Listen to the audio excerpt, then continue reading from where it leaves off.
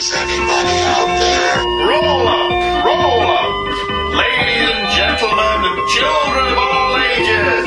Books, comics, sci-fi, TV and film, live from the Palace of Glittering Delights. And here, your host, Andrew Leyland.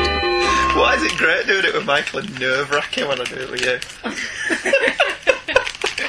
You never know what I'm going to say. I never know what you're going to say. Hello, everybody, and welcome back to a very special Palace of Glittering Delights. I have a very special guest with me. None more special. Mrs. Angela Leyland. Hello. Hello. This is the first time you've ever been on this show. This one, yeah? This one, yeah. You've been on Hey Kids Comics before. Well, you kind of chime in with abusive material from the heavens. Voice from the gods. The voice from the gods is what Lou Giaconetti calls you. My new title. Is that your new title? You're going to have that printed up as a t-shirt? Yeah. I think that would be excellent. We're doing a very special episode on one of our favourite television shows of the past couple of years. Oh, yeah. Which is Spartacus. Now, each series of Spartacus had different titles. So this particular episode we're going to look at Spartacus Blood and Sand, which was the first series, and then Gods of the Arena, which was the prequel/second season. See, we say series, don't we, rather than season, but it is technically a season. See, I actually read into what all that was. Why? A season is the individual year, and a series is the overall thing. I know, but over here we call it a series. Is a year thing. Yeah. And the overall thing is called a series, Yeah. which you can understand would be confusing. The season series, having different names for it makes more sense It does. than calling it the same thing. Anyway, Spartacus, the first season was Blood and Sand. Starred Andy Whitfield as Spartacus. Did we ever find out his real name, did we? Spartacus isn't his real name in the show. Spartacus is the name. It's only ever whispered, and we never actually hear it. And when the show starts off, he's a Thracian who is working kind of with the Romans. Yeah, he gets enlisted by Glaber. Yeah, to help them fight the Gator, according to IMDb. But I just think of Gator as being Battlestar Galactica. So do I. But anyway, he gets roped in by the Romans to do some fighting for them. With them, yeah. Well, no, it's for them, let's be honest. No, it makes it out that it's with. Yeah, initially Glaber makes it out that it's for them. See, one of the things about Spartacus is it's full of Australian and British actors. So you're kind of like, hey, it's him. It's that bloke from Shortland Street. Yeah. It's that bloke from Home and Away. I think you spotted a couple of people. And John Hannah is in it, glorious, as the main bad guy in the first series, Quintus Batiatus. Anyway, so Spartacus fights for/with the Romans. He's not a bad guy. He quickly well, we'll get into that when we start talking about him, because he's not in the first episode at all, Quintus Batiatus. He gets betrayed by them, which doesn't really come as a surprise. Alright, he gets betrayed by them, which comes as a surprise to no one, because he never trusted them. His wife, Sura, is that right? Gets taken away from him, and he ends up being sold to the Lanista of Eludus, Quintus Batiatus, played by John Hannah. Now, one of the things that you have to recognise when watching Spartacus is the language of the show is absolutely phenomenal. Oh, yeah. Not just in the amount of swearing that they do, because the swearing in this show is epic. It takes it to a new level of almost Shakespearean magnificence. Particularly John Hannah. Is this going up as explicit? Yeah, I should have said this straight at the beginning. We are probably going to swear in this episode. Because it's not a show, you can't talk about the show without addressing the swearing. No. You can't talk about the show without addressing the violence. And you can't talk about the show without addressing the sex. Well, you don't need to with the swearing, because it's there, but it's not a major thing. It's just you like some of the... I like the way they word it. Yeah. I like the way they word some of the swearing. The use of language in this show is brilliant. Yeah. Absolutely brilliant. Not just the swearing, just stuff like apologies. And just the way they say things is very stylised. and you can instantly tell, can't Give you? voice to thought. Yeah, give voice to thought and make it become real or something as well. Give voice to thought and see it come to pass. Yeah. Stuff like that. Stuff the way they write it, and you can quickly straight away tell the actors that can do it and the actors that can't do it. Navia wasn't very good. Navia wasn't very good at it in either incarnation, but we don't get to talk about Notvia yet because she's not in the first 2 seasons. She was replaced as an actress. Many of them were part way through. The main strengths of the first season is John Hannah as Batiatus and Lucy Lawless as his wife Lucretia. Yeah. Spartacus ends up in the Ludus. The Ludus is the gladiatorial training arena, isn't it? And Alethea. Well, we'll get to Alethea because I like Alethea a great deal. So, and it's run by Animaeus, who is what's he called? Doctore. The Doctore. So as you're watching it, all these funny words get thrown at you, but you do eventually just really quickly pick them up, don't you? Spartacus ends up in the Ludus. Batiatus buys him. Batiatus is very much a man who has ideas above his station. He doesn't want to be a lanista. He wants to be on the Senate. So he craves political power. And essentially that's what the first season is about, isn't it? Yeah. It's Spartacus's quest for freedom, which kind of falls away a bit. He ends up being in the Ludus. He's only interested in what happened to his wife. And he makes a deal with Batiatus after he's quickly thrown in. As a Thracian, he's not very well liked. No. Particularly by Crixus, who is a Gaul played by Manu Bennett. And everyone in it is really good, for the most part. So Spartacus quickly rises through the ranks when they fight Theocles, who is the unbeaten. Yeah. Isn't he? Spartacus and Crixus team up. Crixus is the current champion of the Ludus. For people who've never seen it, Spartacus rises up through the ranks and becomes the champion when Crixus is wounded in the fight and taken off the stage. And Well, Spartacus... he's downed, isn't he? Yeah, Not he's taken off. Well, he gets stabbed, and it's touch and go whether he's going to survive. And all the time that he's in his coma, essentially, and being seen to by the medicus, Spartacus is rising through the ranks and becomes champion. Which leads to that brilliant line when he wakes up, I'm out of it for a bit and my world has turned to piss and shit. Which is a brilliant line. So that's the main thrust of the story. You've got Spartacus who just wants his wife back.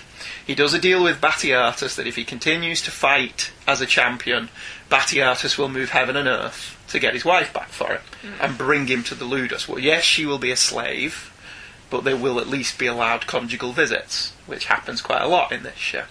And that's the premise of your first season. It will come of no surprise to you that Batiatus betrays him in one of the best moments of the show, where he betrays Spartacus. You're sick if you think that's fair. No, it's best in terms of Batiatus. Batiatus is a brilliant villain. He's magnificently played by John Hannah. So you have all he's John Hannah's a Shakespearean stage actor, and you can tell. So he has all these great moments where he has great lines of dialogue, like Jupiter's cock. Your favourite. My favourite piece of swearing. But my favourite is when he talks about being betrayed by the Senate, and he's like, why don't they just bend over part cheek, why they ram cock up arse? And just the way he says it is hysterically funny, even though he's not being funny while he does it. Yeah. And the great thing about Batiatus is he's the best kind of villain, in that everything he does throughout the course of that first series, you understand why he's doing it. You empathise with why he's doing it, even when he's committing the most heinous acts to get himself more positions of prominence. So basically, he betrays his best friend, which is good Salonius. Yeah. Salonius is the lanista of another Ludus that isn't quite as successful as Batiatus's was. We only find out a lot of the backstory in the prequel series. So when Batiatus starts his way into power, he does it through the fact that Spartacus becomes champion, and that elevates the house of Batiatus. And so Batiatus now uses that as leverage to build himself relationships with people of political prominence, which is where Ilithia comes into it. Now, Ilithia is the wife of Glaber. Glaber is the Roman centurion. He's more than a centurion, isn't he? He's not quite an emperor, but he's quite high up on the food chain. Yeah. Glaber is the one that betrays Spartacus in the initial battle. So Spartacus has no love for Glaber. No. And Glaber's the one who takes Sura away from him in the first instance. So that's why he actively dislikes him. Ilithia is Viva Bianca. It's played by Viva Bianca, who's basically just described the part as Paris Hilton BC. Ilithia is just magnificent in the show, because that description of a Paris Hilton BC just sums her up, doesn't it? She is the Airhead Valley girl, Yes. who is beautifully manipulative throughout the entire show, until she has it slightly turned on her by Lucretia, who finds herself more than willing to play the game that Batiatus is playing, to give the House of Batiatus more status. And as you go through the first series, there's a lot of backstabbing and double dealing and conniving going on. See, I think a lot of it with Lucretia and Ilithia is it's less raising the house, and it's more of you're not better than me. Yeah. See, Ilithia does wear her status like a badge, doesn't she? Oh, yeah. She wears that she's married to a prominent Roman. But her dad's in the Senate as well. But her dad's in the Senate as well. So powerful. she comes from power as well. Whereas Batiatus and Lucretia, you kind of get the feeling they're just Lannistas of Eludus, and they're not really expected to move up anywhere. And Batiatus has these dreams of power. And the lengths that he will go to get that power is quite impressive. I love how Ilithia can put you down without being nasty. Yeah, she doesn't realise what she's saying is insulting half the time. Yeah. She's Claudia And from does Buffy. it with a smile. Yeah, because she doesn't know she's insulting you. She's completely guileless. Yeah. When She's brilliant. she will essentially cut Lucretia off at the legs when she's trying to elevate her status as well. That's what the show's about, status, in many ways. I don't think Ilithia is. She doesn't need to. No, Ilithia isn't, because Ilithia has it. Yeah. So she's one of the people who's been born to it. So she doesn't have to have it, but the other people that don't have it want it. So you have Batiatus wanting to elevate himself to the point where he can get rid of the Ludus, is his ultimate goal, and take a position on the Senate. When Ilithia starts living with them, because Glaber's off fighting some war somewhere, as Romans want to do. Either way. Ilithia has one of the best introductions of anybody in every show ever. She walks into Glaber's tent and then proceeds to drop off everything that she's wearing. Stan Starkers. Yeah, because one of the things that brought me to Spartacus, the first series, Charlie Brooker mentioned it on Screen Wipe. And he was kind of down on the first episode, because he said it's perfect for 14-year-old viewers, boys, essentially. It's got lots of blood, it's got lots of video game violence, and it's got lots of nudity. Yeah. But the thing that you quickly realise about the show is it's equal opportunity nudity. Oh, yeah. You know, you've got Ilithia's just dropped trowel there, and you've got that lovely full frontal shot of her. Not an unattractive woman. But then you go to the Ludus, the very next scene, and Crixus is walking around with his cock out. Barker did it a lot as well. Barker did it a lot as well. Barker's another gladiator. I'd forgotten what they were for a second there. Yeah. Just distracted by Barker. There does come a point where the nudity in the show actually just becomes normal. And you get a tad upset if they do an episode where there isn't any. Yeah, and the blood and the violence as well. Yeah, it doesn't... One of the things that Stephen DeKnight, who created and produced the show, who came from Joss Whedon's stable, he started on Buffy, and then he went to Daredevil. He did the first season of Daredevil.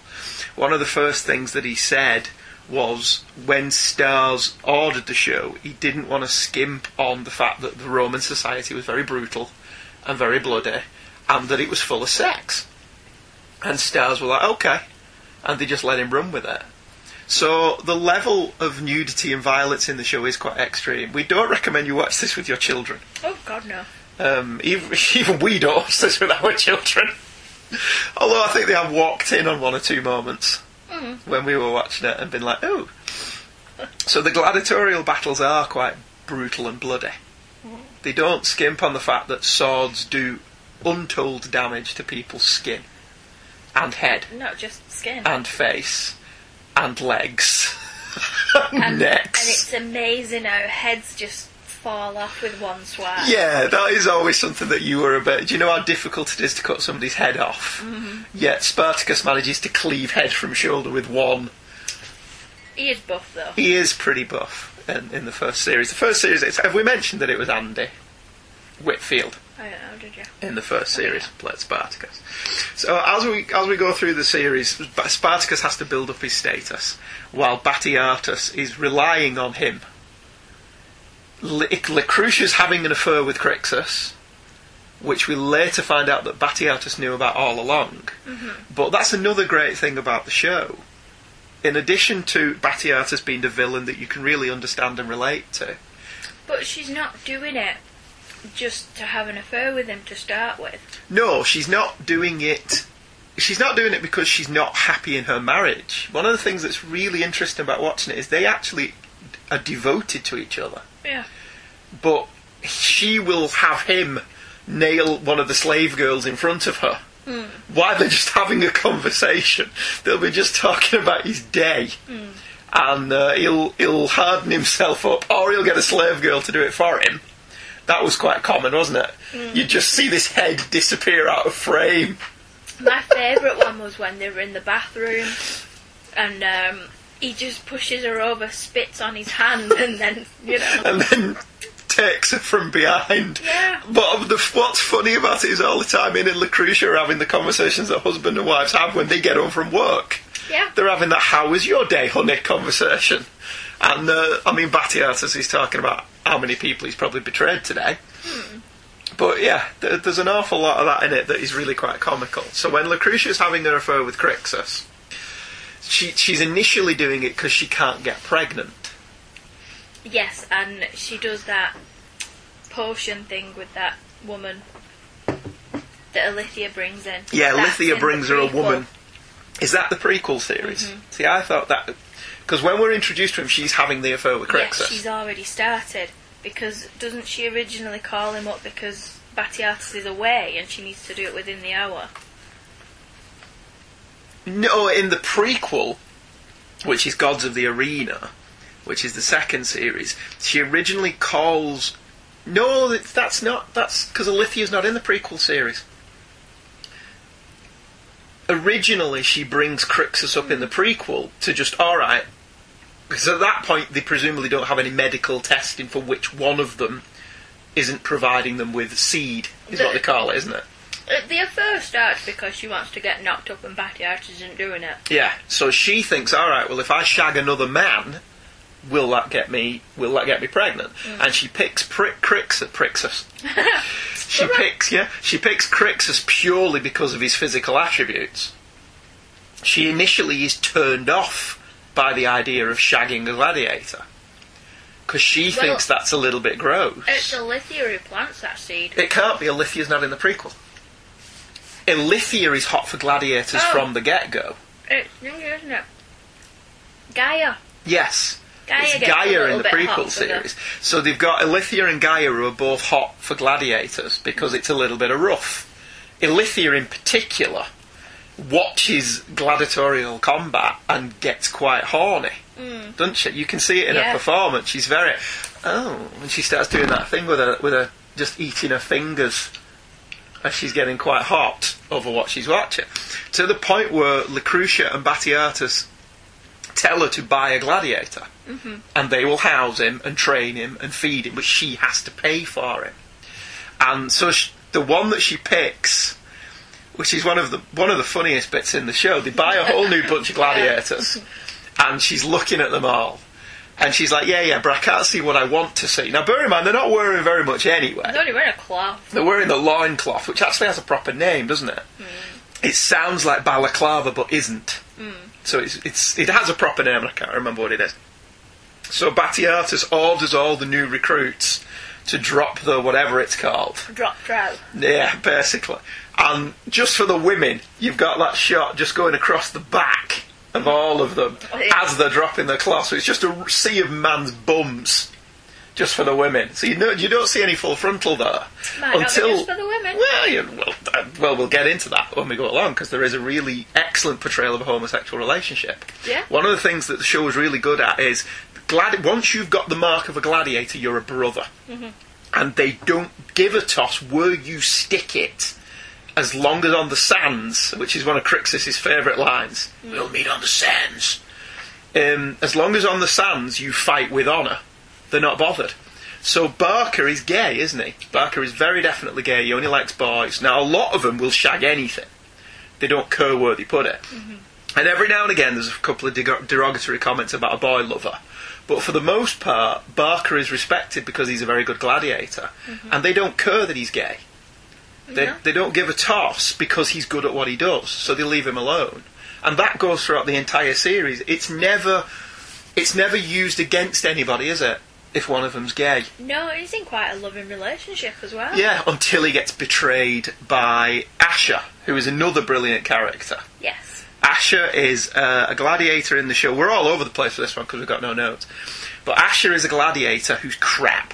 And you're going from season 1 to season prequel as well. Yeah, I know, but I'm not bothered. If they want to watch it, they can go and watch it, because we urge that they do. So we'll get more into prequel story, because we've not mentioned the main thrust of the prequel. There's a lot of thrusting in this show. There's an awful lot. Asher is a gladiator who's terrible, and he gets wounded in battle. He's not terrible. No, he's not a good gladiator. No, but he's not terrible. He wouldn't survive long, No. basically.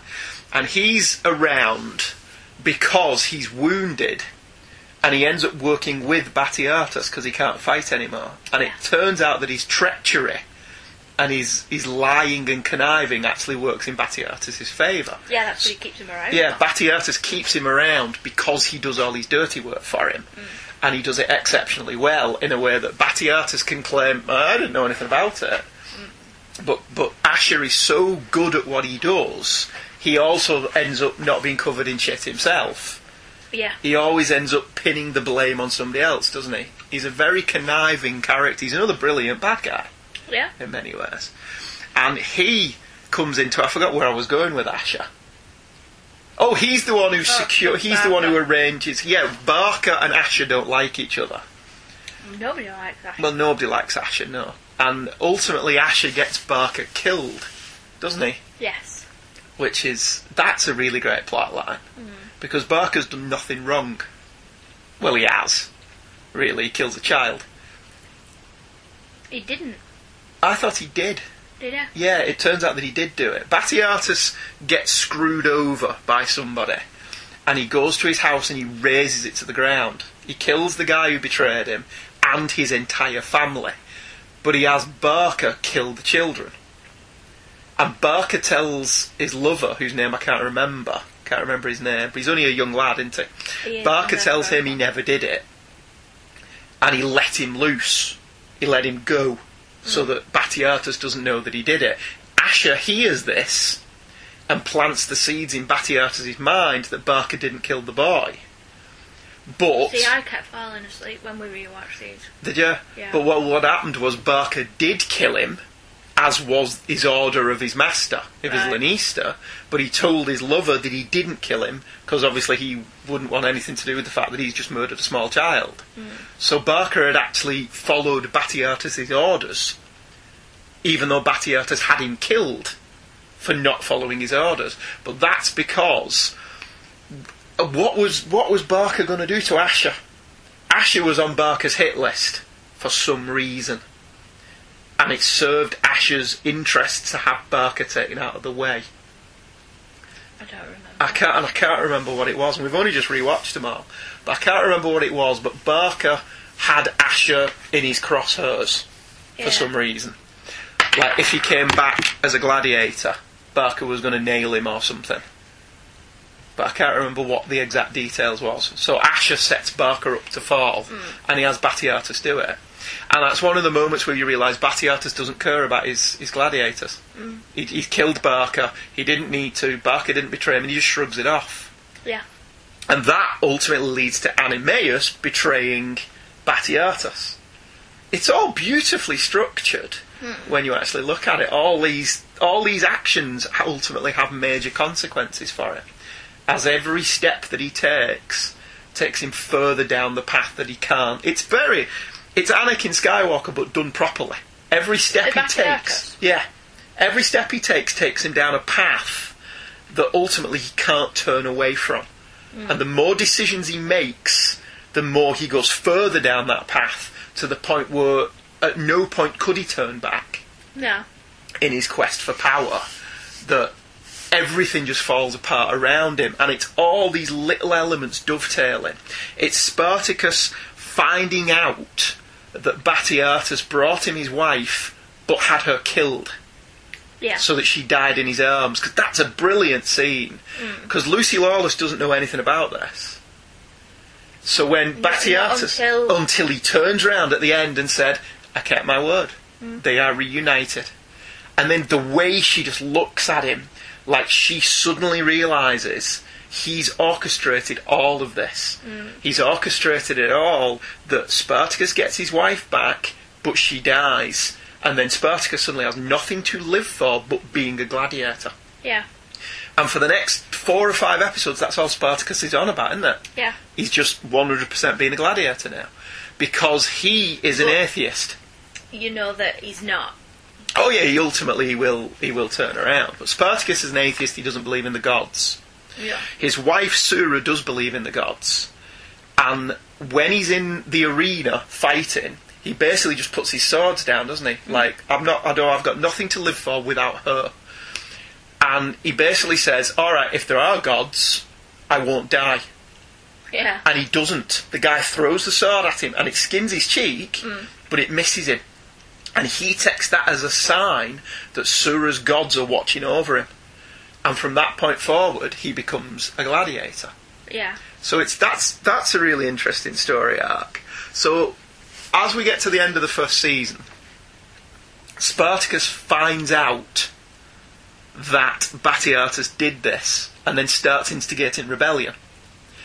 And that all the little seeds that have been planted throughout the series, like Animeus is loyal to the house of Batiatus because he thinks it's an honourable house. And then he finds out that Batiatus had Barca killed for no reason. Because they tell the gladiators that Barca has been given his freedom. Yeah. For a job well done. Yeah, isn't it Naevia Yes. who spills something and... Yeah, Naevia knows that he was not freed. Yeah. But she's sworn to silence.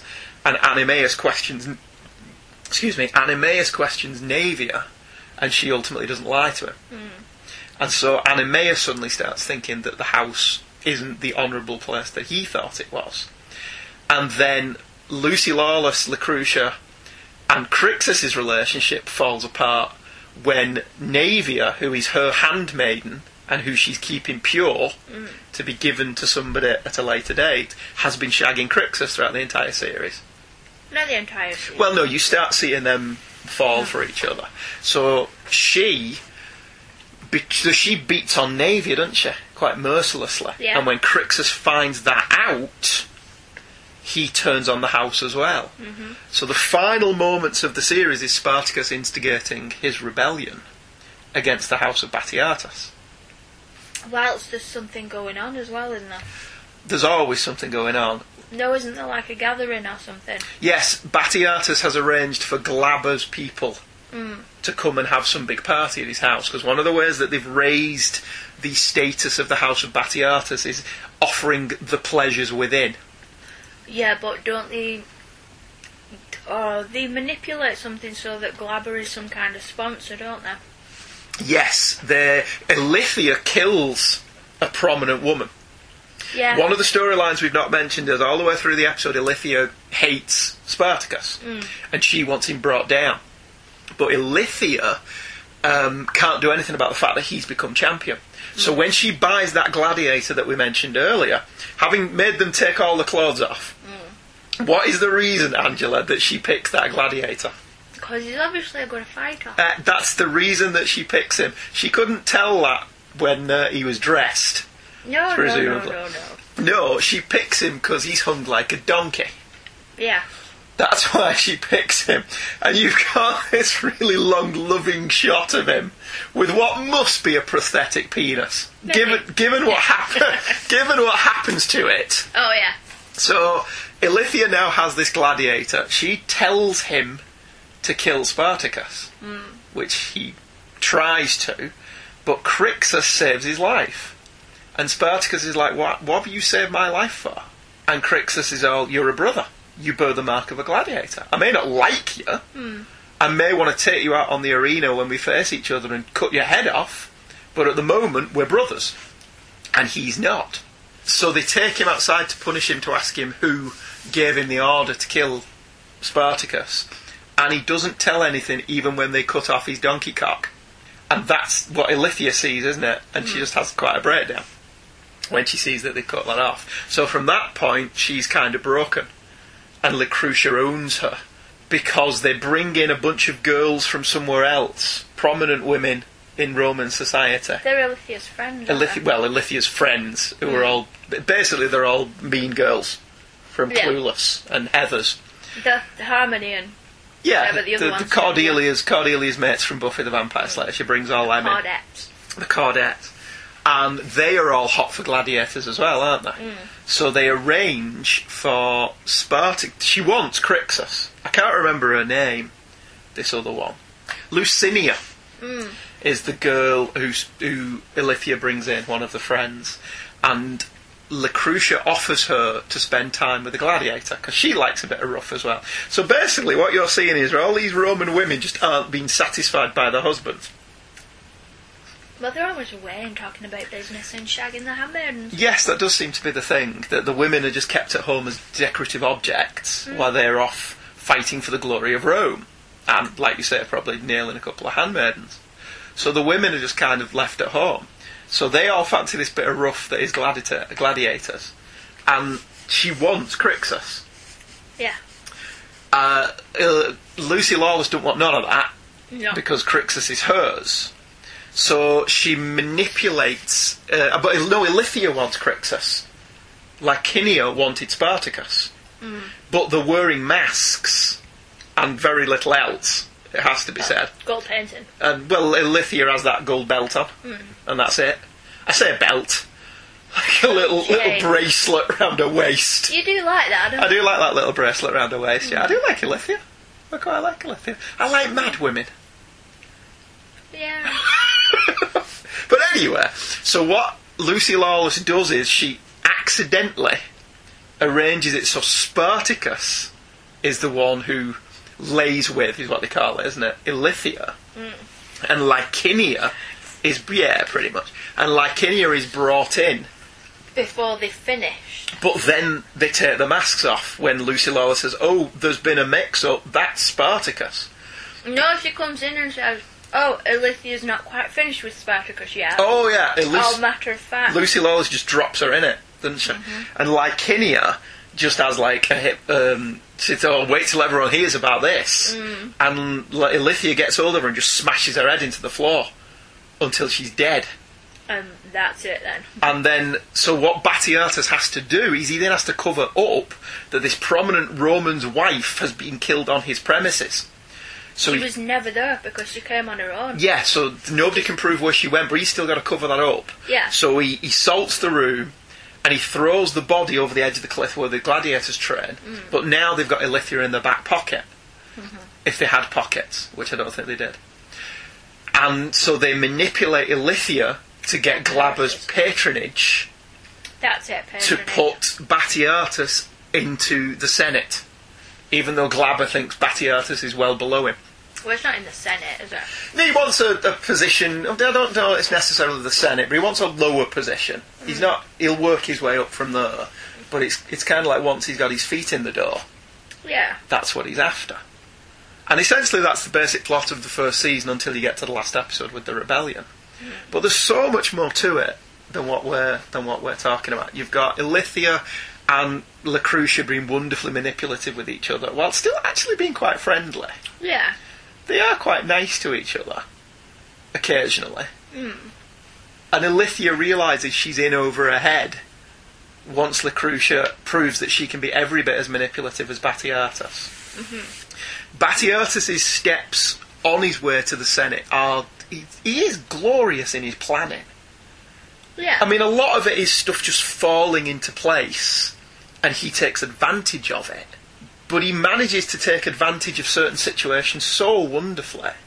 He does an awful lot of manipulation, though. It's not just falling into place. No, he does, but a lot of it is seizing opportunity. Oh, yeah. It's what he calls it. It's seizing a moment when it gets there and then managing to do something with it. But the way that he goes about it, like he gets good Salonius blamed for the death of another prominent Roman. Yeah. Who he... Oh, that was perfect That was timing, though. perfectly done, yes. So Batiatus has... I can't remember the guy's name, but there is a... Oh, no, that's what it is. He's buttering this guy up and has Spartacus show his son how to wield a sword with... This guy's prominent on the Senate, and again, I can't remember his name. Oh, he's just the magistrate, isn't he? He's the magistrate of... Is he the magistrate of the Senate?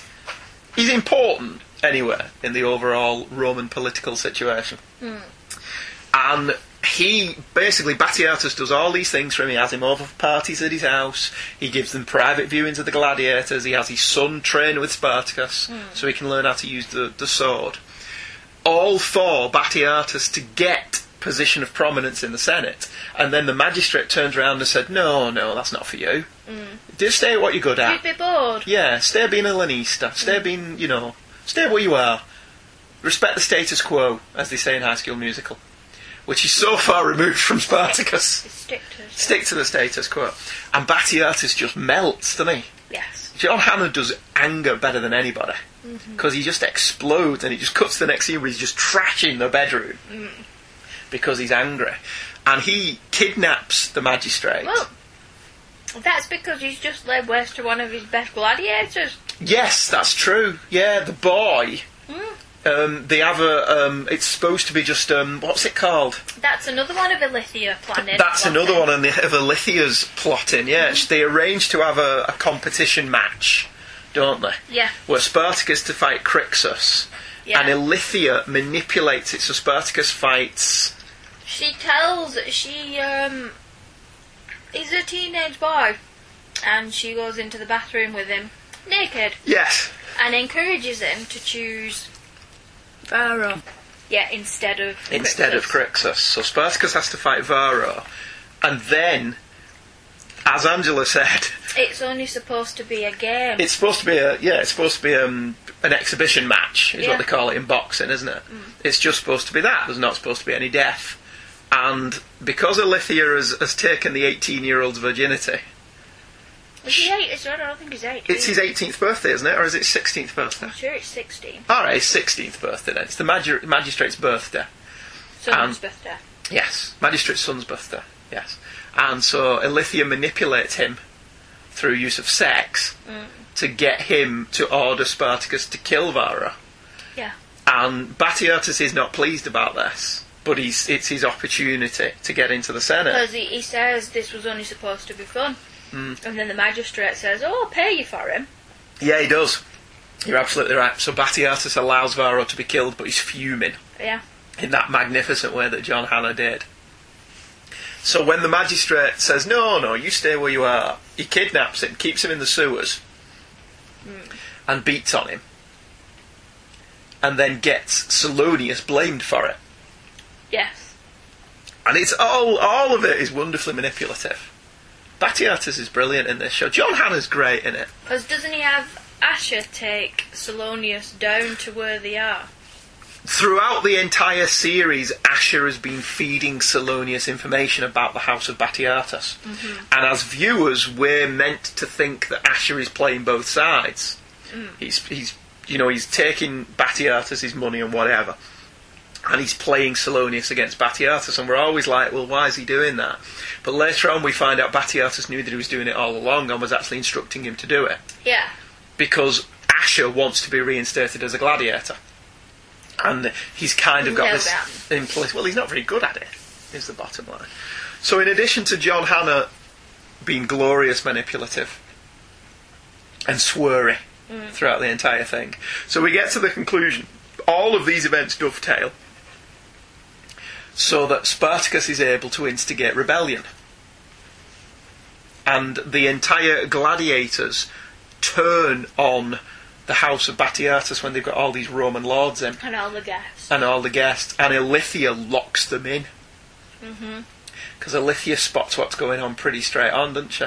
Yeah. And she leaves the house and she locks the door from the outside so that the gladiators just basically tear everybody to bits. And the first series ends with Spartacus vowing war on Rome. Yeah. And he's going to go around and free all the slaves. Now, the historical account isn't that Spartacus really did that, but we're basing a show on the legend rather than reality. Because one of the things that the Dav said, I don't know if it's in the special features, because I don't know if we watched the special features on the DVD. We've not watched any of them. One of the things that the Knight said is they did do a lot of research into the time. I mean, they took some liberties for dramatic licence, obviously, but a lot of it is as true to Roman life as they could make it. And it's one of the most interesting things about it that I mentioned to you, and you were like, really? None of it was filmed outside. No, I was surprised at that. There is no exterior footage shot for this show. Everything's on a sound stage against a blue screen. They or did a green it screen. really well. Yeah. There's an awful... I mean, there are some places where you can tell it's obviously got green screen backgrounds. Yeah, but there's a lot of it where you can't tell. No, none of it was filmed outside. It was all filmed in a soundstage in New Zealand. Yeah. I mean, it's only mostly notable when they walk into Capua, which is the main city that they live in, and they've got one street. Yeah, it's the same alleyway all the It's time. the same alleyway every time, maybe from different angles, Yeah, maybe redressed slightly. slightly different lighting. But it's that same... It's like the Enterprise corridors in Star Trek. They've only got the one. Yeah. So as soon as they walk past the camera, you know, all that they did was they turned around and they just walked back down the same piece of corridor. So that's one of the downsides of Capua. They've only got that one set. I don't think it was a downside. No, it wasn't a downside, you're right. But they've only got that one. Once you notice they've only got that one street, it does kind of stand out. But the level of there is an awful lot of green screening in it. Yeah. Every single background is green screened. Yeah. I presume a lot of the crowd scenes are green screened. Well, I don't think they had that many people. I know. I don't think they actually filmed it in a real Arena. Colosseum. Yeah, I don't think that happened. No. The fighting in it is really well done. There is an awful lot of places where you're watching the fighting and wondering, well, when did they swap to a stuntman? I'd never thought that. Because you can't tell if they did. No. Because there's never any cuts when Spartacus and Crixus are fighting and they get their legs whipped from under them and they fall flat on the back. It's normally the actors. And there's none of them ridiculous, that's not him. Yeah, there's no moment. I mean, like you used to do with Buffy. Yeah, where suddenly Buffy straps on her stunt boobs Yeah. and suddenly has a very nice bottom. Yeah. And you're like, the stunt Suddenly woman's come to work. 3 feet tall. And it's suddenly a lot taller. And you're always wondering in Buffy as well how she can fight with all that hair over her face. Yeah. But that's clearly to hide the stunt woman's face. And in those heels. And in those heels, but, you know, women can do weird things in heels when I they're can't practice. even walk in them. Well, you're not a vampire slayer, though. A vampire. A vampire slayer, Vampire slayer. as Michael used to say. So the fight scenes are really good. Yes. Because when we were watching it, I said to you, I wonder if the floors are padded. Well, Because they go down on their knees quite a lot. That'll hurt. they do, but if you're paying attention, the gladiators are kept underneath. Because when they're fighting, you notice that the sand falls down. Yeah. So they are kept, like, above the sand. Below the sand. Right. Maybe not all the way round. So the set could have been built then on a mattress where they knew they were going to fall and the sand put over the mattress. Yeah. So when they were falling and landing and stuff, because there's an awful lot of places where they're ducking and diving and they do tuck and rolls and they've got a lot of like swords and equipments on. They could be like mats like they have in school. Yeah, they could be, but it's the Doesn't amount. have to be like trampoline things. No, but the amount of stunt work that the actors seem to do Yeah. is quite impressive. Because I'm always watching out for decent stunt work, and the fights in this are brilliant. And there's a couple of moments in it where even you're like king of the horror film, queen of the horror film. King will do. why King will not? do, yeah. You're not fussy. Equal opportunity. Yeah. There's a couple of moments in the fight scenes where even you were a bit, where Thingio gets his jaw cut off. Yeah, and there's the other one as well where they get the belly sliced and then all their their intestines start falling out. Oh. That's Salonius. He cuts Salonius' stomach open. Yeah, he does. Because Salonius dies laughing. Yeah. That's a brilliant bit. And Batiatus is like, what's all that about? And what happens is, as he leans in, Salonius says, Batiatus is the orchestrator behind all of this. And Spartacus whispers to him, oh, don't worry, he's going to get his. Yeah. And then Salonius realises Spartacus knows what's gone on. And he laughs as Spartacus cuts his head off. And that's one of the longest lingering camera shots of somebody getting their head cut off. Yeah. When Salonius loses his head.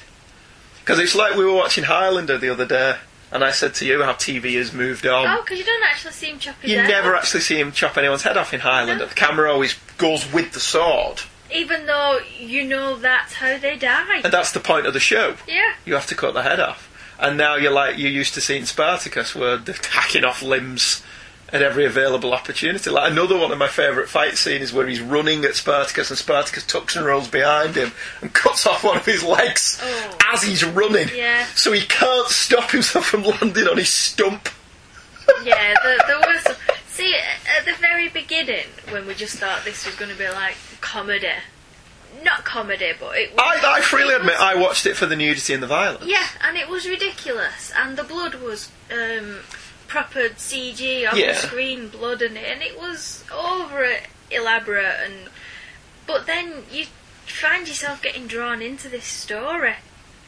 You find you're not noticing the blood anymore, you're not noticing that it's ridiculous. I came for the sex Yes. and the violence. After Charlie Brooker said that, I was like, hey, I'll watch that. And I distinctly remember, this is you all over. If I'm watching something you're not interested in, laptops on, iPads on, whatever. And then the laptop closes, and the iPad closes. Did I not actually watch it with The you? first episode was on, and you were just tapping away, doing what you were doing. And then you were like, and then you stopped tapping away. And then episode 2, episode 3, you're like, you got another one of them Spartacuses. And what you find is, yes, you come for the sex and the violence, but the Shakespearean nature of the show, the characters, the story, grabs you. Yeah. And starts bringing you in. And it's not just this comedy, over-exaggerated bloodfest and sex and nudity. It's actually... It's gripping. Yeah. It actually becomes gripping. This is the third time through we've watched this. Well, not quite. We're only halfway. We're only halfway through, so we're going to do another one where we talk about the last 2 series. So you get to the end of the first series, you've got this big cliff. The series could have ended though. Spartacus has rebelled. Yeah. But there was always a plan to do more. He's killed the house of Batiatus. He's brought, He's brought... Oh, but the thing at the end? That scene at the end where Lucretia finds that she's pregnant. Yes. With Crixus' baby. Well, you don't know it's Crixus' Well, baby. you don't know whose baby it is. And Crixus stabs her through the stomach. Yes. Because of what she did to Naevia. I would rather my baby die than grow up with you as a mother. And that's just like... Yeah, That's it's just taken us shocking. so long To get pregnant. to get to this point. And Crixus And just stabs her through the all stomach. And the series ends with them both reaching for each other as they die. Because Spartacus plays with Batiatus. Yes. Because he's no match for him. And he's basically trying to get to Lucretia. And Spartacus just, so what would you do? What would you do to be able to touch your woman's hand one more time? Yeah. What would you do to be able to hold her? Yeah. And just before he gets to her, that's when he runs him through. So if you actually look that last They scene, they don't don't quite. get to touch. The hands are very close to each other, But they're not but they quite don't there. actually get to each other. Yeah. And it's just a great ending to what was a fantastic first season. Because like you said, the first 2 episodes, yeah, you're watching it for the violence and watching it for the fact that Alethea takes her clothes off a lot. And then around episode 2 or 3, you're like, this is actually really good. You could, like you say, you could strip away the violence and the sex. Well, you couldn't really, because it's an integral No. part of the show. But you don't need it to be as... You don't need the violence to be as bloody and as gory as it is. You could get away with it been toned down a bit. And you could You probably... do still need the sex, but you don't need the full frontal nudity and the ramming cock up arse and all that. I don't know, some people like that. Well, apparently. But it doesn't matter, does it? No, that's just the window dressing that brought people like me in. Yeah. Once you actually get into the show, you're suddenly addicted to the characters and the writing. And the writing is really good. I love the dialogue. Because you do find after you've watched Spartacus for a bit, you suddenly start talking like them. You do. It's like when you watch Gilmore Girls and suddenly you start talking stuff really, really quick. And throwing loads of pop culture references. And throwing out that loads of you ridiculous pop don't culture references really that you don't actually understand. And then when you watch Spartacus, you do start talking like they do in Spartacus. Yeah. Which is quite embarrassing at work. I don't even want to know what No, you've been saying at work you then, do. if it's embarrassing. I don't want to know what I say at work, to be honest with you. So the first series ended. And then they kind of had something a little bit tragic happen. Yeah. In that Andy Whitfield, who played Spartacus, was diagnosed with non-Hodgkin's lymphoma? Hodgkin's lymphoma. And so the second season had to be kind of semi-postponed while he went for treatment. But from what they say in interviews and stuff, they had studio space booked that they'd already booked and paid for. So if nothing got filmed, then they've nothing to show for the fact that they've spent money booking the studio space. Time is money. Yeah, pretty much.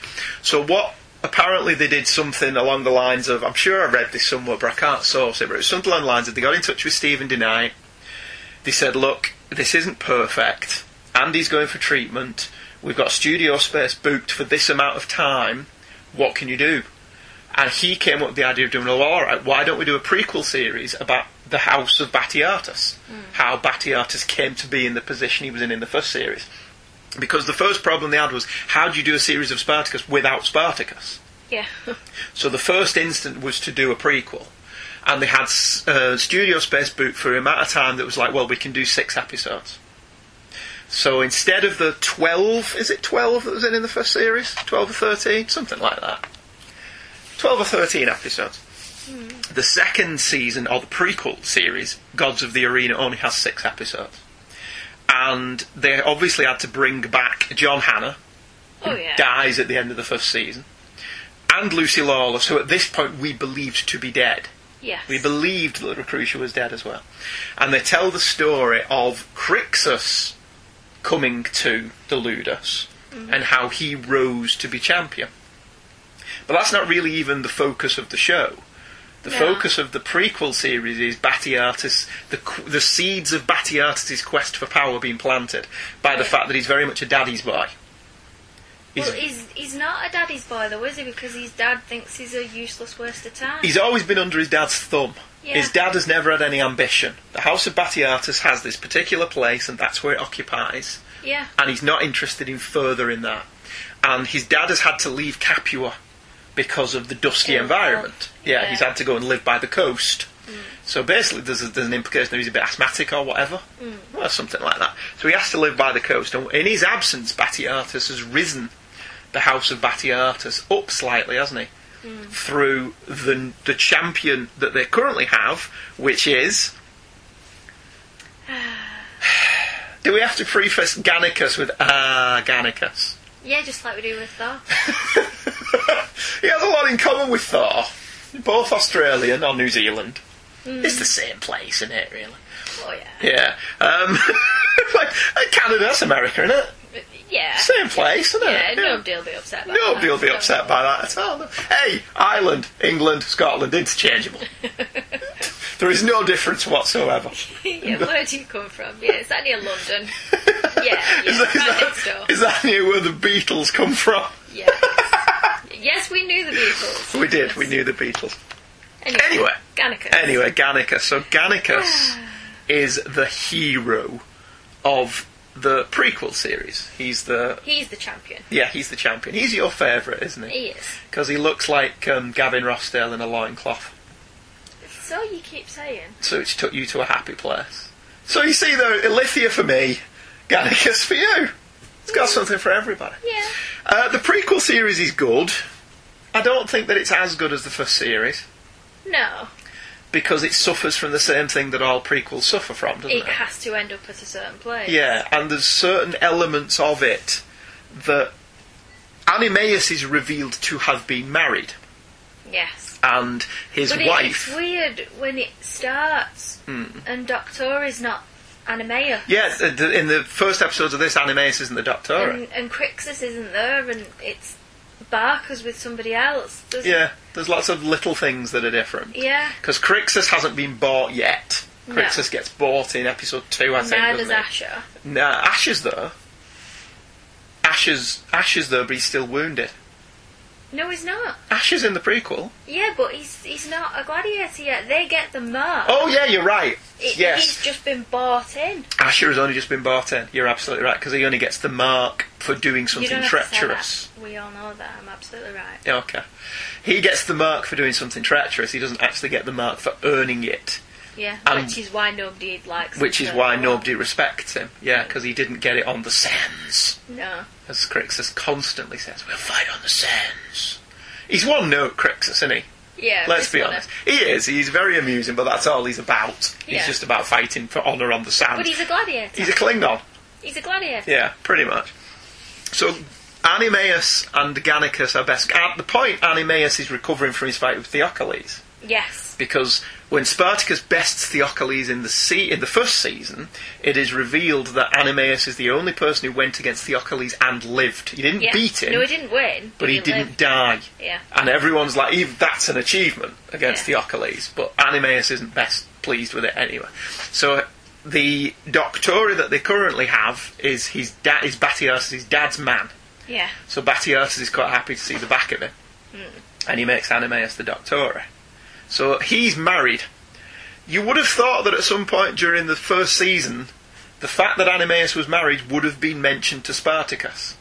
Because they do have quite a lot of head-to-heads. They do. They do have quite a lot of chats. Yeah. So surely at some point Animeus would have said, yeah, I was married once. And he never does. No. Because clearly they didn't have the prequel series written No. when they wrote the first It series. wasn't going to exist, was it? At The- that point. you've also got that thing as well, Gannicus is not mentioned at all in the first season. No. For obvious reasons. That the prequel series didn't exist. But you have one of the only bad lines of dialogue in the show.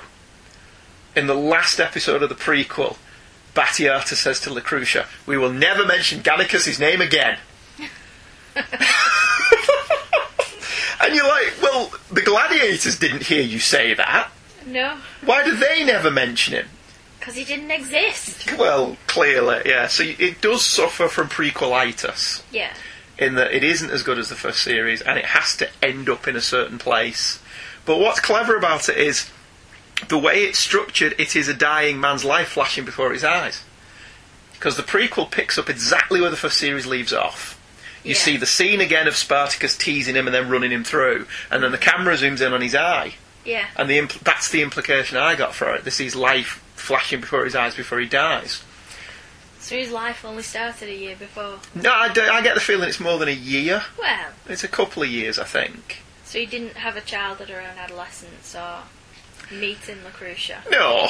Well, obviously, there's only so much they could do to make the actors look younger. Because with John He Hannah, just brushed his hair they forward. basically, they brush his hair forward so it don't look like he's receding as much and dye it. Yeah. They make it blacker, don't they? Because he's going a bit grey in series 1. Whereas Lucy Lawless, they pull it off quite well by just giving her another splendiferous array of wigs. No, she doesn't start with the wigs. What colours are her in the She prequel? Is just it red starts all with the red- time? No, it's like that browny colour. Right. She doesn't start wearing a lot of wigs. She does wear them when they have big parties, but she doesn't wear them a lot. Right, is that how they She's make her quite- look younger? Yeah, and she's also quite plain at that point. As plain as Lucy Lawless can be. Yeah, but she's not all dressed up the same as she will be later on. Well, they've not achieved the position that they have. No, because the house is dry and falling to pieces, and they've got the thingy. No, they've not. It's not all dry and thingy at that point, is it? That's the beginning of the first season. Till Spartacus brings the rain. Spartacus is the god of rain, Yeah. because he makes it rain. No, the place isn't as opulent No. as it would be in the first series, and you're right, she doesn't wear gowns that look as quite as expensive No. as they do in the second series. But it's in the prequel series that you realise that Lucretia and Batiatus are perfect for each other. Yeah, but his dad says at some point as well that he's married down Marion Lucretia. Yeah, and Batiatus isn't having none of that. No. So you get to the point where Batiatus' father returns, and he wants the marriage dissolved. Yeah, in the middle of a bit of an orgy. Yes, he comes over in the middle of an orgy. Hey, it's the Romans. What can you do? Why is he shocked? So he comes home in the middle of this orgy. Well, he thinks it's bringing disgrace to the house of Batiatus. I mean, he'll be rolling in his grave by what they do in the second series. Yeah. Or the first series. Yeah. And so he wants a dissolving of the marriage. And all the time, the only thing, he's drinking this mulled wine or honeyed wine or something. Yeah. And slowly through the series, Lucretia's been poisoning it. Yes. And after he demands the dissolution of the marriage, she steps up her poisoning of him. And Batiatus realises what she's done and doesn't dislike her for it. No. Because he was holding Batiatus back. Batiatus has got them to a position in the prequel series where they're just about to be entered into the main games. Because so far, the House of Batiatus has always been like the warm-up match. Yeah, but even that has been manipulated. Oh yeah, he blackmails and connives and cajoles his way into that. And the parties. Yeah, he has to have lots of parties for numerous prominent Romans, where he basically allows them to shag whoever they want to shag. Yeah. Which kills one of the girls, ultimately, doesn't it? He takes one that's never been touched, Yes. and he's so rough with her that she runs away, and then she's caught at the end and beheaded Yes. in the gladiatorial arena. So he kind of spoils her for them. She was nicer as well. She was quite Yeah. pleasant until that happened, which is understandable, because Naevia helps her escape, doesn't she? But Navia's also the one that she stares into the eyes of when she's being killed. Yes, because it was the choice between Naevia and her, and he chose her. For he sees how tight one of them is, doesn't he? Which is one of the roughest scenes in the show. That's not played for pleasant. A lot of the sex scenes are played for this is all pleasant and this is nice. Yeah. That one wasn't. That was played as being deliberately rough. So Batiatus has done all of this to elevate the house, and Daddy doesn't like any of it. Daddy doesn't know what's going on. Well, that as well. And he sells Gannicus. Yes, but he has no intention of going through with it. No, his dad does. Oh, yeah. His dad sells Gannicus. His dad's got no attachment to any of them. No, he doesn't like any of the gladiators that Batiatus has trained. And without Gannicus, Batiatus has no one of standing. No. So it's because it's Gannicus who has risen them to the point where they're finally being looked at as having a proper game. Yeah. Not being the people who fight before noon. That's what it was, wasn't it? Yeah. The games before noon are just lesser matches. Yeah, because... Hello? Because they don't turn up, do they? When they're sat in the box watching. Yeah. A lot of them don't turn up until afternoon. Yeah. So throughout this prequel series, Salonius and Batiatus are friends. Yes. Until Batiatus puts his foot in it and slags Salonius off. And Salonius... What does Salonius do? Oh, he gets all of the gladiators of the person Batiatus betrays. Yeah, they're supposed to be splitting them, and he says, well, actually, no. Yeah, I'm having them They're all. not going to Yeah. Salonius. So Salonius then becomes a rival for the House of Batiatus, which is where you Gives find him them. more men. Yeah. But not as good. He has more men, but none of them are as good as Gannicus. And so Salonius whispers in the ear of the guy who's running the games and has Gannicus freed at the end of the prequel. So Batiatus now has no champion of prominence. And less men. And less men, even though he now has a position in the games. Yes. And that's where the prequel ends, and then when the series opens, Crixus has risen to be champion. Yeah. And that's where we left it, with the prequel. Do we recommend Spartacus to people? Oh, yeah. Yeah. Do we recommend it to people who are squeamish? No. Do we recommend it to people who may be a little bit prudish in their nudity on television? No. Yeah, no. Who do we recommend it to? I recommended it to my boss last week. Did you? Yeah. Because we've kind of recommended it to your mum. Yeah. I ultimately, I think, if you're one of those people who doesn't like violence, you're not going to like the show. No. And the level of nudity and sex in the show it's not pornographic, No. but they don't whir a lot for an awful lot of the show. No, well, the slaves certainly don't. The slaves don't whir very much at all. But ultimately you get past that. And Yeah. you start enjoying the fact that it's very Shakespearean in its, threat and counter-threat and double-cross and betrayal, and all of that is really well done. Go away, cat. There's a cat flap. So if you can get past all of that, I think it's heartily recommended. It's Yeah. on UK Netflix. I don't know if it's on American Netflix. But if it is, it's well worth investigating. And I'd probably recommend that you pass yourself with it, because if you start watching it, you'll watch all 13 in one go, Yeah. and you've just killed a day. So you may want to pass yourself when you watch it. But you do get to the end of one episode and you're like, well, should we watch the next one? Because remember when we were first watching it and it was getting to 1-2 o'clock in the morning, Yeah. But and you we'll were just like, watch one more. "Oh, there's only 3 left." I'm Yeah, like, Andrew, well- got to get up for work at 6. So we could just watch them and not sleep. And not go to work. Well, get away with that. Okay, well, there you go. There's the first 2 seasons of Spartacus. The final 2 seasons, Vengeance and War of the Damned. We're going to start watching them soon. Yes. And we'll rewatch them again for the 3rd time. Because Gankus is back. Gannicus returns. Sadly, Andy Whitfield does not. No. Sadly, Andy Whitfield died due to... Well, what the way... Another thing, the way the prequel came about that we've not mentioned is he passed all his tests. He was given the all clear. Yeah, he was coming returning for the 2nd season, and then it came back. Yeah. And that's when filming was put on hold, and that's why they only ended up with 6 episodes.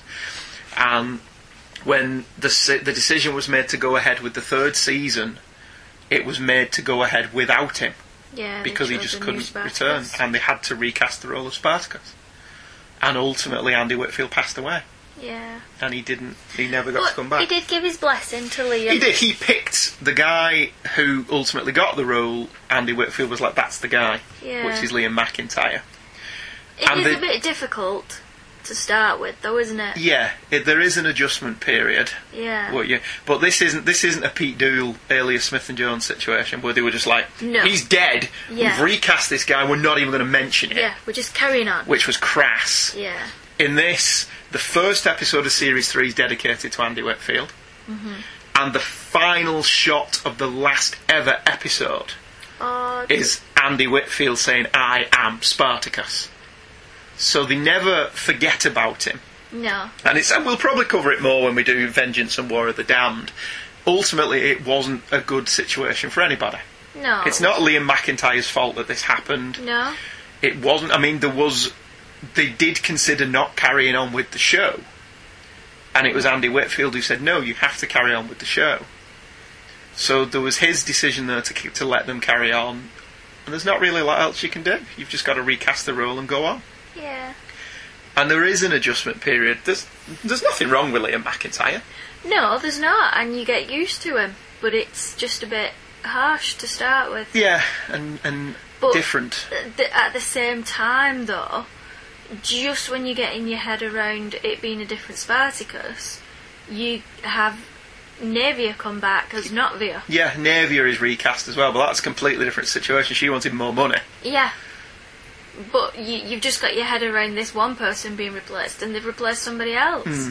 But see, the Andy Whitfield thing, there's nothing they can do about that. No. And that's a shame. And it's a shame that he passed on, because he was really, really good in it. Yes. And I'd never seen him in anything else. I don't know if he did anything else. Well, you've obviously not seen him in anything since. Obviously not, no.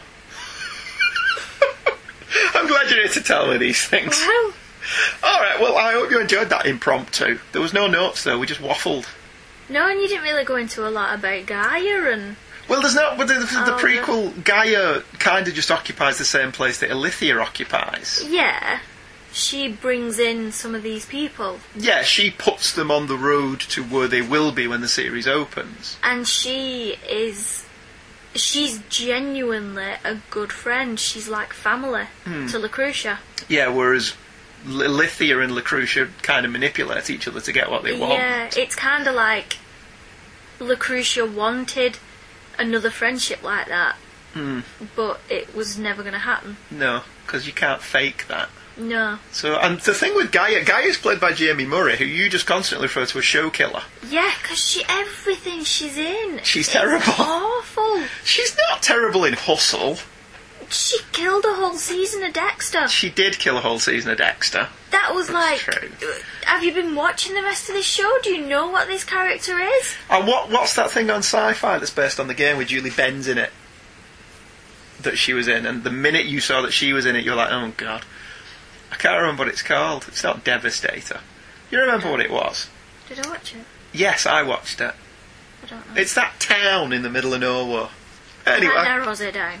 Yeah, I can't remember what it's called, but it's on the Sci-Fi Channel. So I don't remember. So, well, you don't want to spoil everything. No. If you want to go and check it out, you want to kind of...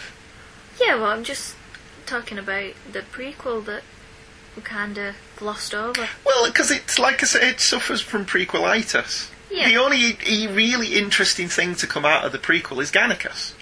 Oh, yeah. And his role as the series goes on makes the prequel have more importance than perhaps it would do otherwise. Yeah. Because Gannicus basically he's got nothing else to do. He doesn't want his freedom. No, and he's very cocky, but... And he has a brilliant song Yes, he does. that he sings. Basically, he drinks, Yeah. he shags women, and he Yes. fights. Yes. And that's all he's interested in doing. So being given his freedom... Until a certain thing happens, Yes. a certain betrayal. Yeah, he shags Animeus' wife. Yeah, alright. And then all of a sudden... Well, no, that's not strictly fair. He's forced he's forced to. to shag Animeus' wife Yes. for the Romans to watch Yes. as pleasure. And they both enjoy it. And it's not the last time they do it. No. So essentially it ruins that relationship between the three of them, even though in Yeah. the prequel Animeus never finds out. No. Because Animeus' wife is then poisoned by the same wine that Lucretia poisons Batiatus' dad with. Yeah, Because she she's takes drinking that it when down. She shouldn't be. Yeah, she takes that down to Gannicus for him to drink, but he never drinks it because he and her get busy. But she's had a couple of sips on the way down, hasn't she? So she ends up dying, which plays into Batiatus' plan. He blames those two deaths on... I can't remember his name. Oh, yeah, the one who bought the wine. Yes, Yeah. he bought the wine as a gift. So he blames the deaths on them, because originally we thought Lucretia wasn't going to cop to it. Yeah. That she was going to let him think that. But he doesn't. He knows full well what Lucretia's done. But he blames the death on him so that the gladiators will be on his side as well. Yeah. Gannicus and Animeus. But yeah, ultimately, Gannicus is the best thing to come out of the prequel. Oh, yeah. Because, for obvious reasons for you, but when you go forward and he ends up joining Spartacus' rebellion, he only joins it because he's got nothing else to do. Yeah, and well, that's nowhere what I'm else to saying. go. He's very cocky, but he has the talent to back it up. Yeah, he is one of those really arrogant, cocky people, but you let it get away with it because A, he's charming as hell, Oh, yeah. and B, yeah, he can back up what he says. Yeah. He is a great gladiator, he is a great fighter, Yeah. he's masterful in the ring, But he's got a personality to it as well, whereas when... whereas Crixus hasn't. No, he's just wooden and... And this is no reflection on Manu Bennett, who we've seen in other stuff. Because I do like him. He's in other stuff, he's good. It's Crixus as a character is very one note. He's all about Yeah. dying on the sands. And his woman, and that's it. Yeah. And Navia. That's all he's about, isn't it? And he just talks like that a lot. Yes. He has kind of got that I'm Batman voice Yeah, going on, hasn't he does, yeah. So it's no reflection on Manu Bennett, but yeah, Crixus is quite a dull character. And can I just point out at this point that it's nothing to do with Gannicus getting his kit off, because he never does. Gannicus does, he just doesn't do full frontal. No. Crixus does. Oh, yeah. Crixus will get his cock out at And- any opportunity. My two favourites... Three. There's never any 4. front. Alright, 4. No, 3. Who's the 3?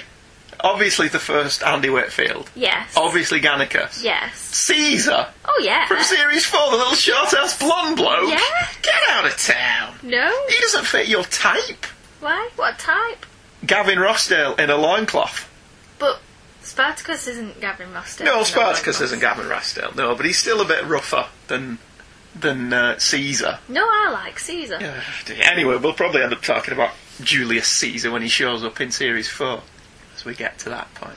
But yeah, so that's probably why we've kind of glossed over the prequel, because Gannicus is the only interesting thing to come out of it that has any lasting resonance.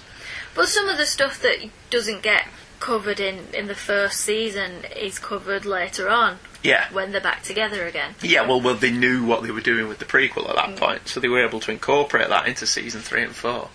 Because ultimately, Animaeus does find out Yes. what Gannicus did. But there are serious repercussions from bringing down the House of Batiatus. Like, Animaeus joined in, but he's not happy about it. No. And that plays into Series 3. And Spartacus is now leading a rebellion horde, which isn't what he wants. He doesn't want to be a leader. He's just kind of fell into this role. And Crixus is kind of on his side, but constantly challenges an authority. Yeah. So there are times he has to keep putting Crixus down. Because all Crixus wants is, I want to go back for Navia. Oh, That the becomes mines. his predominant plot line. Yeah, because she gets sentenced to the mines for betraying Lucretia. Yeah. So he has to kind of get her back at some point. Jumping ahead. But that's all in the 3rd series, which we'll come to at another point. Yes. That was good, that. Wasn't it? You like Spartacus, don't you? I do. And the show. Oh, yeah, that as well. That as well. Yeah. Okay, because you're a bit warped. Thanks. In a good way. I appreciate that. I'm sure you do. I don't know what's next. I never know what's next on this show, do I? No. I just make it up as I go along.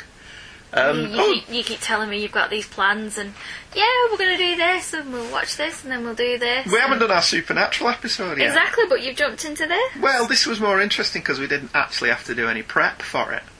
Probably could have done with some, sequential notes. Yeah, we probably could have done with that. But hey, am I getting paid for this? No, I'm not. How much time does my fucking podcast take up?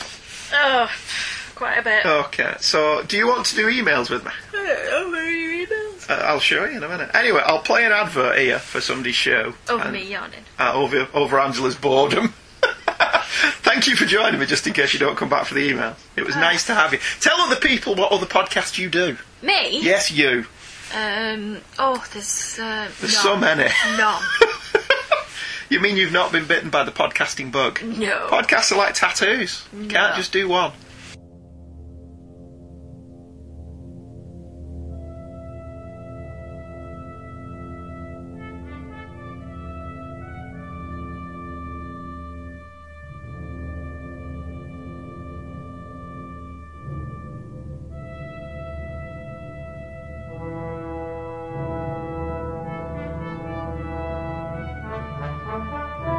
Come with me now on a fun journey.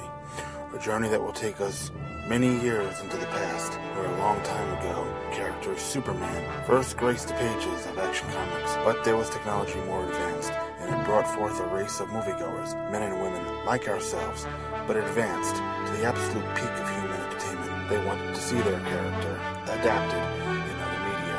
They made him the Man of Screen.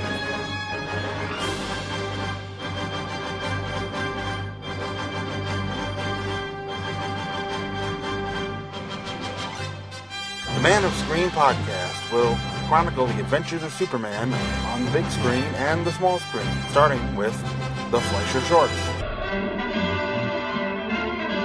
the Kirk Allen movie serials, Superman and the Mole Men, the 1950s television series, The Adventures of Superman, the Christopher Reeve movies, Lois and Clark, Superman the Animated Series, and more. Come check out the Man of Screen podcast, coming in March to manofscreen.podomatic.com.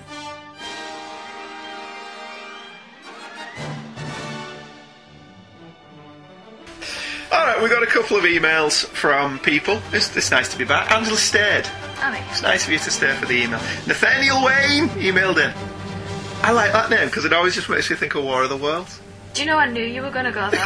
I've already been there before on the show. Because that War of the Worlds double album's great. And you're predictable. That as well. I never said I wasn't predictable. Anyway, should I read Nathaniel's email? If you can say it, yeah. If I can say it, yeah. You can't take the sky. Also, I presume it's about the Firefly episode. Dear Andrew. The first line gives it away. I am both delighted. I'm glad you're here. This is people's favourite bit. What, you slagging me off? Yes. Okay. I am both delighted and saddened by your coverage of Firefly. Delighted that you're doing it, but also sad that 1/3 of your original group is unable to see the journey through. That's because I released the one with Shauna, and now it's become its own show. It's span off to its own show. So he's in the first 3. So it's nice to have him there for the first 3. For my own part, I really think I need to revisit the series because I loved On First Watch, which, like most people, was on DVD. 95% of people who claim they watched it when it aired are lying through their teeth, because if they had watched it, then it wouldn't have been cancelled. We watched it on First Watch. We watched it, yeah. It didn't make any difference because we watched it over here. Yeah. So, didn't get it renewed, did it? However, as time has gone on, I found myself slowly cooling on the property as a whole. Admittedly, part of it is due to the fan base rubbing me the wrong way. The above mentioned I watched it when it aired line being a pretty typical example of the smug attitude that gets on my nerves. Beyond that, though, the more time that passes between my original viewing and the present, the bigger the few problems that exist seem to become, the film Serenity having the biggest and most glaring ones at this point. I do find myself wondering if my memory is just messing with me, and if I go back and rewatch the thing, it'll just calm all this stuff down. But I'm more afraid I'll just end up finding more things that I don't like about it, or that the few niggles have become huge issues for me, as has happened with the Lord of the Rings films. Maybe your podcast coverage, when you're able to continue it, will inspire me to go back, if for no reason than to justify my long-standing feeling that Janestown was the weakest episode of the series, whilst everybody else can't stop singing its praises. Keep up the great work, Nathaniel Wayne. Well, keep 'em flying. The Firefly podcast will be coming soon, as soon as I get off my arse and edit some, and actually get to release them on its own feed, which will happen. Janestown's remembered as a favourite one just because of that song at the beginning. I'm convinced of that. I don't think that's a great one either. The Hero of Canton, the man they call Jane. Right. That's it, isn't it? Yeah, I don't... That pre-credit moment where they see the statue and Wash has his I'm in hell moment, and then they realise the song, The Hero of Canton, Leaf on the Wind. That's not even funny. It is a little bit It's not funny. even funny. It is. No, it's not. Why don't they fly Serenity anymore? It's not even funny. It needs a wash. No, it's not funny. You're horrible. That's funny. You have never forgiven Joss Whedon for that, have you? No, never. For people that will only listen to the Firefly show on first view, spoilers. Don't even say it. Alright, I won't even say it. Just in case Paul Spatero's listening, who's never watched them all. Has he not? No. So he's watching them for the first time on the Firefly show. Well, if you're watching the film as soon as they leave the planet and they get through, then just stop watching there. Okay, and that's the end of the film? Yeah. Okay. Just... they land, turn it off. Yeah. Okay. You don't need to watch any. No. Alright, fair enough. We got one more email. It's Lou Giaconetti. Some say... We haven't done that for a while, have we? Some say he was sacked from his job for punching a producer. But all we know is he's called Luke Giaconetti. He wasn't really sacked from his job for punching his producer. That was Clarkson. Was it? Yeah. Not Luke? No, Luke's never punched his producer. As far as I know. I think Luke's his own producer. I think he produces his own show. Earth Destruction Directive. So that would be punching himself. Yeah, that would be silly. Yeah. You don't want to do any of that. You're a wonder, Leyland. Now there's a visual. I could totally rock that. No, I couldn't. No. Only Linda Carter can pull that uniform off, I think. Yeah. No, I don't want to see you in that. No, I don't want to see me in that either. No. Maybe you in it. No. The me. knickers are too puffy. Are they? Yeah. Too granny panty? Yeah. Yeah, okay. Colonel Leyland, wanted to drop you a quick line about your recent Wonder Woman pilot double shot episode covering the beginnings of Princess Diana's adventures. Yeah. That makes it that you have some kind of authority. I'm glad you interrupted Luke's email for that, just to mock. You can carry on now. Oh, thank you for that, Lorelei Gilmore. Princess Diana's adventures both in World War II as well as the 70s. I remember Wonder Woman mostly from reruns when I was a child, the show predating me on this mortal coil by several years. But I have become re-familiar with the show due to its place on MeTV's Saturday night lineup, which I have mentioned to you before. MeTV is a multicast station, both over the air and cable, which plays classic TV programming. Saturday night is reserved for genre shows. Wonder Woman is on at 8, after Batman 66, but before Star Trek. Being on at 8 means I sometimes get to catch a bit of the episode whilst my wife wrangles the kids for their bedtime routine. The show is a delight because whilst it is all pretty ridiculous, and by ridiculous I mean awesome, I don't mean this in an ironic modernist sense, rather the sheer and downright earnestness of it all, as you mentioned, means that even when we get episodes such as a Hypno Disco Club, everyone seems to be playing it totally straight and serious. I want to find the Hypno Disco episode now and watch that one. I want to know why he sits on his ass watching TV while his wife wrangles the kids to bed and he doesn't help out. Oh, I would imagine that he does help out. And maybe they take it in turns. That's all I'm saying. You never did bedtime. Our bedtime routine was you bath them, I read to them. No, you didn't. Not when they were little. I totally read to them when they were little. Well, maybe not when they were little tiny babies. I read to them every become interesting night. when they can start talking. No, they don't. Babies are just these big pink blobs of meh. No, they're a nightmare when they start talking. Yeah, they don't shut up when they start talking. Anyway, Luke continues. If nothing else, this helps you to just roll with it and have fun, because you know that soon enough Wonder Woman's going to start tossing jabrones around. It also helps that the camp factor is not as high as it is on Batman, but I would rather watch Linda Carter than Adam West and Burt Ward any day of the week and twice on Sunday. Yvonne Craig, on the other hand, well, that's a batsuit of a different colour, but I digress. Truly, this is Carter's show, as her personal magnetism is the glue which holds the whole effort together. Nothing else in the production comes close to being worthy of what she brings to the table, but I think we all knew that, yes? Her mix of strength and compassion nails the character as she existed at the time. We'll have to wait and see how the Amazon warrior takes play out in Batman vs Superman and her solo film, but I'm hoping that Gal Gadot brings... Or is it Gal Gadot? It may be Gal Gadot. I don't know. I don't know either. Bring some of Carter's spirit to the role. Remember back in Blackest Night, the only emotion which the Black Lanterns can ever read off Wonder Woman was love. Say what you want about Jeff Johns, but he got that part dead on. For what it's worth, I share your opinion, as far as the World War II episodes being generally more fun and unique than the 70s episodes, which are so now that they ultimately come off as more dated than the period episodes. I'm glad that the show is getting something of a re-evaluation between the DVD releases and the DC digital series Wonder Woman 77. Whilst I don't think I will ever top anyone's list of superhero TV shows, especially considering the era we live in now, it did deserve better than its reputation in the 90s as being pure schlock with a sex symbol star. Thanks for the fun show, Luke. Well, you're welcome. You didn't watch Wonder Woman.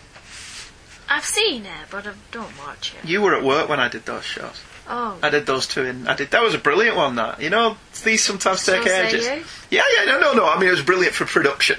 I don't mean it was brilliant because I was brilliant. I'm very, really brilliant. But I watched one in one morning after I took you to work, wrote about it. Watched the next one the next morning after I took you to work, wrote about it, recorded a show. Gift. Those amazing Spider-Man ones, those Lee Ditko ones, they take forever. I've noticed. You've noticed. But the Wonder Woman one, 2 days done. Gift of a job. Watching TV is much easier than writing and reading. Yes. Isn't it? So that's why I do more TV episodes on this show. Because they're much easier. Sure. I'd say you're lazy, but no, it's less time spent sat in here, me waiting for you to come in and watch TV with me. Yeah, well, don't complain. You get to watch what you want if I'm doing all of this stuff. Okay. Anyway, that's it. We're done. That's the emails. That's the Spartacus show. It was fun, that. I enjoyed that. It's nice having you instead of Michael. Oh, poor Michael. No, it's not. It's a different thing. It's not better. Neither one's better. It's just different. Yeah, they are. I'm so better. You are so much better. That's absolutely true. TwoTrueFreaks.com has the Amazon link that you can click on. You know, if you go and buy something from Amazon. Oh, is this the blah blah blah bit? Yeah, you can blah blah blah, bonk bonk bonk. No blah blah blah. It's an episode of Star Trek. You can go through that. If you buy something from Amazon, we get kickback, lights on, everything. Say this every week, same stuff, keeps us going, blah blah blah. Exactly. Blah, Everything blah, blah. good, yeah. And you can email me on heykidscomics@virginmedia.com, preferably telling us how much you watched and enjoyed Spartacus. Yes. Because we think more people need to watch it and enjoy it, because it's very underrated. Right, that's it. See you next time. Thank you for joining me, lovely wife. It's okay. It was a pleasure. Yeah.